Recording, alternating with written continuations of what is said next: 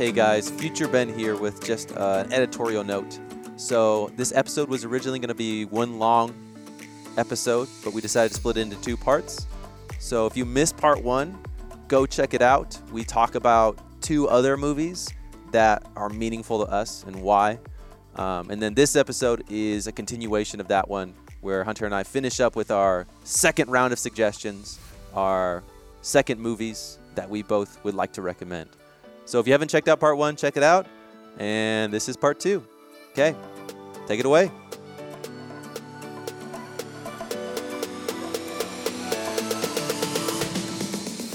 This one I watched with some friends over the summer.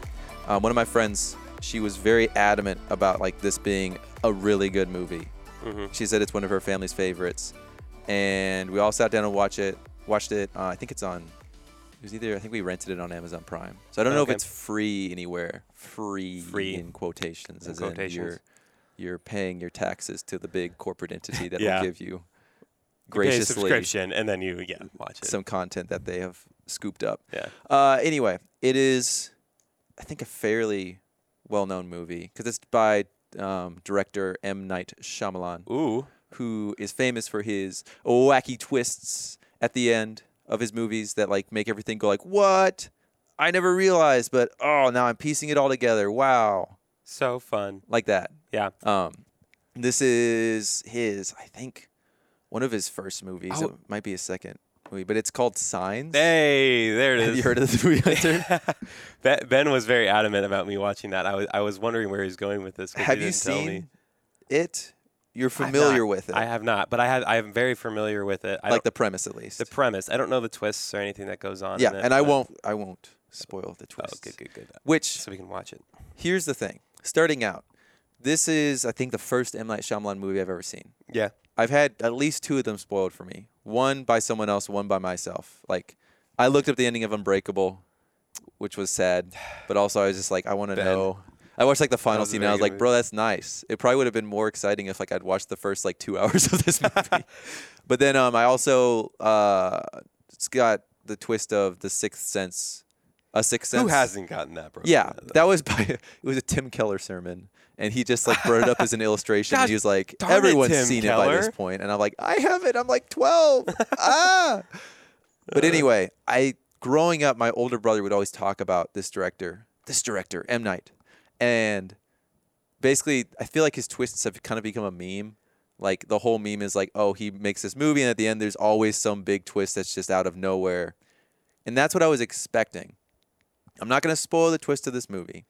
But what I like about this movie is it's a twist that you don't necessarily see coming, but once it is revealed, it makes sense. And it feels like it's a very satisfying, cathartic moment because you're like, oh, all the clues were there, and it wasn't, and they were clear, and their meaning wasn't clear. But now that I have like the interpretation of those clues, now I understand what's going on. Right. And it's not like if you look in the background of this frame, there was this person, and oh my gosh, that was the clue. It's like clear stuff, but you don't realize the importance of it until later on.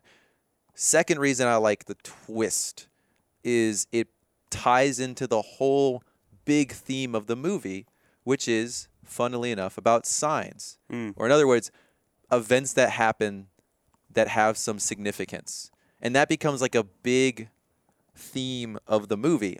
Basically, the general plot, which this is like established in like the first 10 minutes, is that crop circles start showing up around the world. And we focus in on this family that has Mel Gibson as the father. It's Mel? Yeah. And Joaquin Phoenix is his brother. Whoa. Yeah. Oh, wow. I got Star-studded cast. And then Abigail Breslin and Macaulay Culkin's brother, Rory, are the children of the father, of Mel. So it's those four. It's him, his brother, and his two kids. And this crop circle shows up in their farm in Pennsylvania. They live out in there, and there's this crop circle that shows up. And at first he's like, oh, it's probably some like kids, messing around with us. Like they did this big prank, pressing down all the corn. But then they start showing up all over the world. And people start questioning, like, what's happening? What's the meaning of this? But you learn quickly early on that his wife died in a car crash. Oh, wow. 6 months before. and since then he's given up the faith. Oh. So he was like a Protestant minister, maybe Catholic or something, but he was like a man of faith, who believed in God and believed in all these things. But then this tragic event happens to him, and he rejects all of it. And there's this really good conversation that's like slightly on the nose, but it fits really well in the movie, where he and Joaquin Phoenix, he and his brother, they're watching the news, all these reports, and people are trying to figure out what happens. And he turns to his brother and says, there are two kinds of people in this world. There are people who look at events and they try to find the pattern in them. They believe with all their heart that there's some meaning, some purpose behind it all. Mm-hmm. And then there's the other type of people who think it's all just random events that have no significance beyond like just the events themselves. Right. And he's like, you have to decide what type of person you are. So then things develop, and I won't get into like the later events of the movie, but I will say just the whole theme of finding meaning versus like random events and how ultimately like the twist plays into that theme. Yeah. It all comes together like so well because it's not a twist for a twist's sake. There's a message that gets presented through the realization that ends up happening near the end. So, and I guess the last thing I'll say about this movie before we move on to yours. Yes, yeah.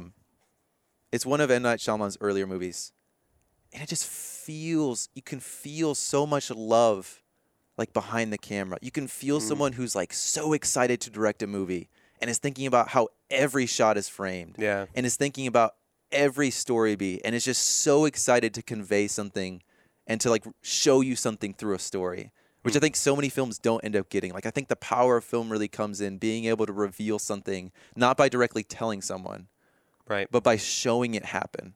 By like showing some truth about life through events and through a story. And I think you see that in the Bible so much, like so many like, but beyond like, the direct commands or Jesus's teachings, even Jesus's teachings, there's parables, there are stories that are supposed to reveal some greater truth, not necessarily by him directly saying it, though sometimes he does say the message. A lot of times it's just, here's the story and think about what it means. Right. Think about what happens and what it means for you. So that's all I'll say about it. It's great. Honestly, one of my favorite movies at this point. Like, honestly, between the two movies I brought up here today, watch this one first. Signs is the one. Yeah. Wow. That's the one. It one. spoke to me. Yeah. Both on like a personal life level generally, but also just like the stuff it says about faith and meaning and all of that. So. Cool. Well, Cool. The last one, take us home. Is that all good? Yeah, send us home, Hunter, with a nice softball. Okay. Ooh, yeah. All right.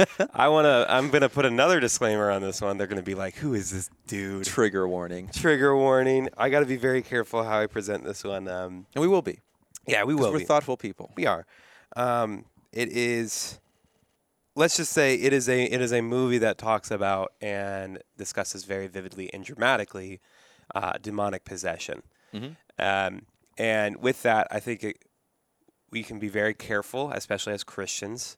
We can look into that too much and almost become way too fearful of that. And that should be the response we should have. We're going to understand that this is something that is dangerous. Like dealing with demons is dangerous. But it's not something we have to be fearful, especially as Christians. And then it also is a horror movie. But I think it's different than most horror movies because instead of like some that make you just want to feel like scared the whole time and then end on like this sad moment, it's very much about the fight between good and evil. That's what it's about. And there is bad stuff going on to a family, and these people come in and come to watch it. So with those two things, with the understanding that because it's a horror movie, they kind of focus a little bit more on the evil. I'd just say be careful as you watch it, and don't. I think also like it's not a theology lesson. Yeah, it's not either. So like it's a movie. It's a movie that draws on elements of the spiritual world.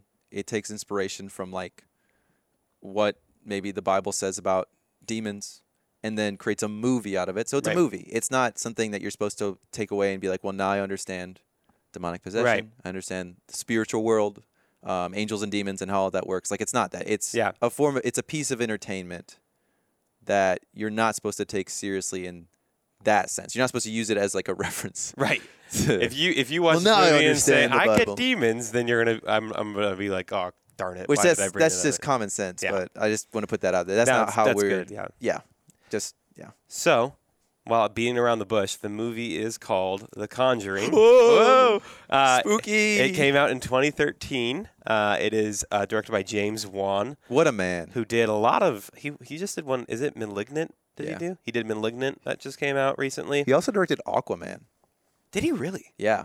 Oh wow! I didn't His realize visual style, crazy. If you watch that movie or just any of his movies, he does crazy stuff with the camera. that. Yeah, I definitely. awesome. Yeah. Anyway, sorry, but Whatever. this movie is about two paranormal investigators named Ed and Lorraine Warren. Ed and Lorraine Warren were a part of something called NESPER. They were real people. Real right? people. Yeah. This is based on They're- true events. Yeah, their accounts of What was going stuff on? they encountered. Yeah. Yeah. And they did this thing called NESPER, which is, I believe, the New England Society of Psychic Physical Research. Do you want me to look it up? You can. Yeah. I This don't is know what it important. is. This is what the listeners need to. It is find important. out.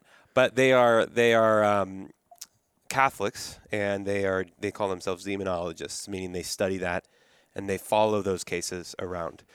So with it, I would say that the rest of the series, James Wan does more conjurings, and so there's actually 3 now. Yeah. The later 2 are not very good. They do center a lot on evil, and they make it seem like evil is the one that prevails, and we have there's no power that can combat this. They become more, I feel like, traditional, what's Horror considered movies. traditionally horror movies, where it's like the point is the evil's overwhelming and oh my gosh, scary. Yeah.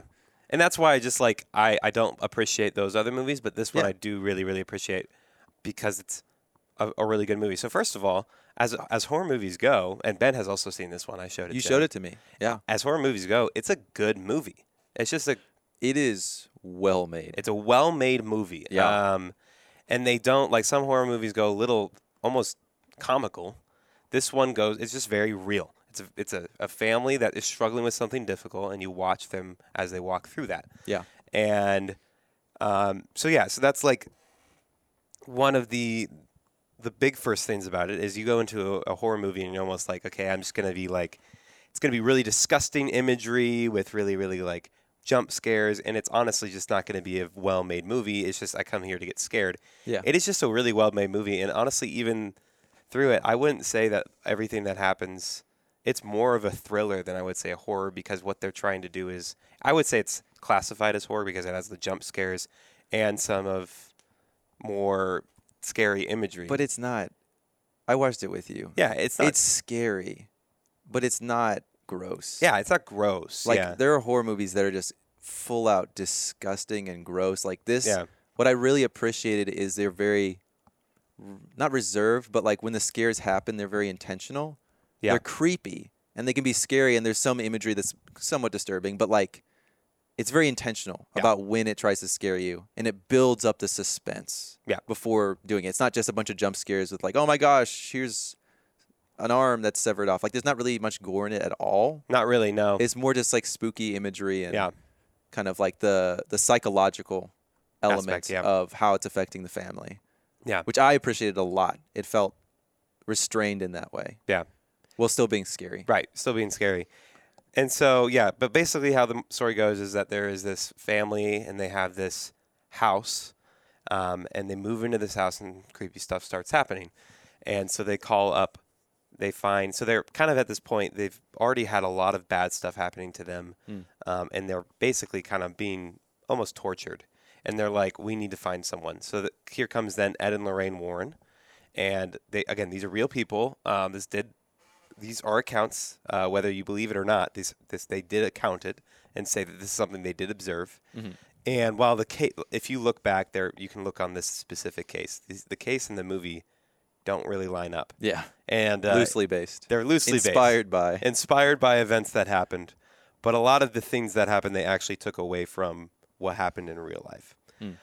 But with that, they call on Ed and Lorraine Warren, who are demonologists, and they study these things, and their whole goal is to help them. And so why I think it's awesome in a movie that, if you're a Christian, again, be very careful as you watch it. This is something that you can easily be led astray from, or this is spiritualism can really affect you. Yeah. Stay away. But It is very, very good in the sense that it still sticks with good and evil. Like, it is like these people come in and they're this like light. They're like, hey, we're here to care for you. We're here to love you. They like stay with them and they care for them and they lead them through this really difficult, trying time as a family.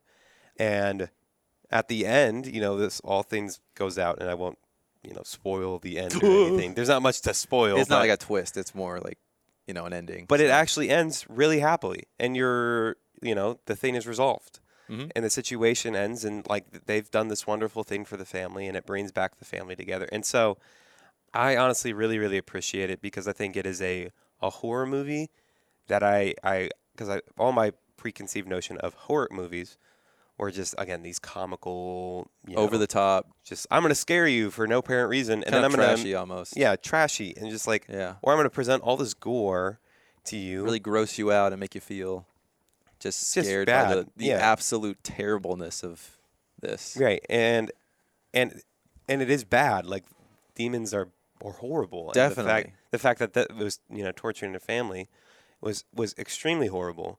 But they present it that way. They don't really make light of it. They're like, hey, this is a bad thing that happened. And they do have the themes of, scariness and all that kind of stuff. But then they talk about the family and how the family had to deal with it. And then how the investigators had to deal with it and how it affected them. And they, present it evil in a way that is truly evil. And they don't really, pull away from it. And then they say, but here's the good in it. They don't say evil for the sake of evil.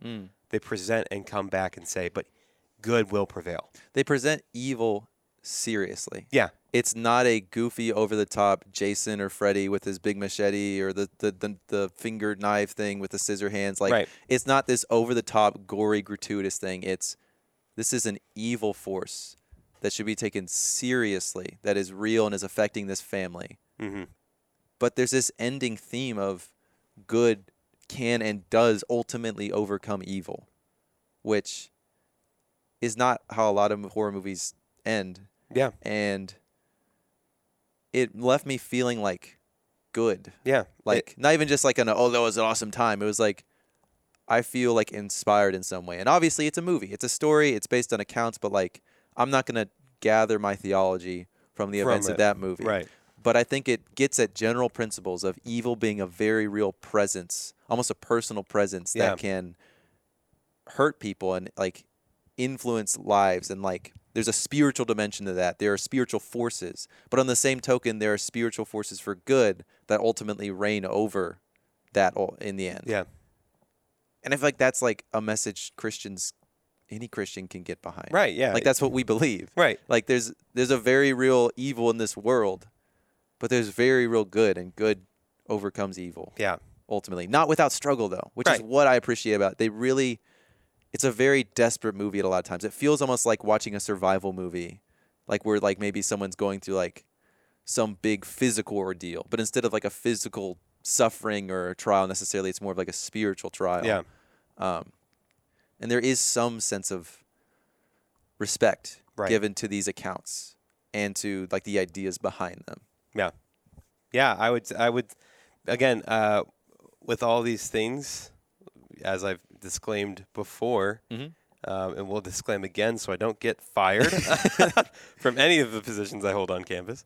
But you got to take a lot of disclaimer walking into it. Especially take it with a grain of salt. Take it with a mound of salt. Yeah. Please. Be discerning. Be very discerning. Just like you should in all entertainment. Yeah.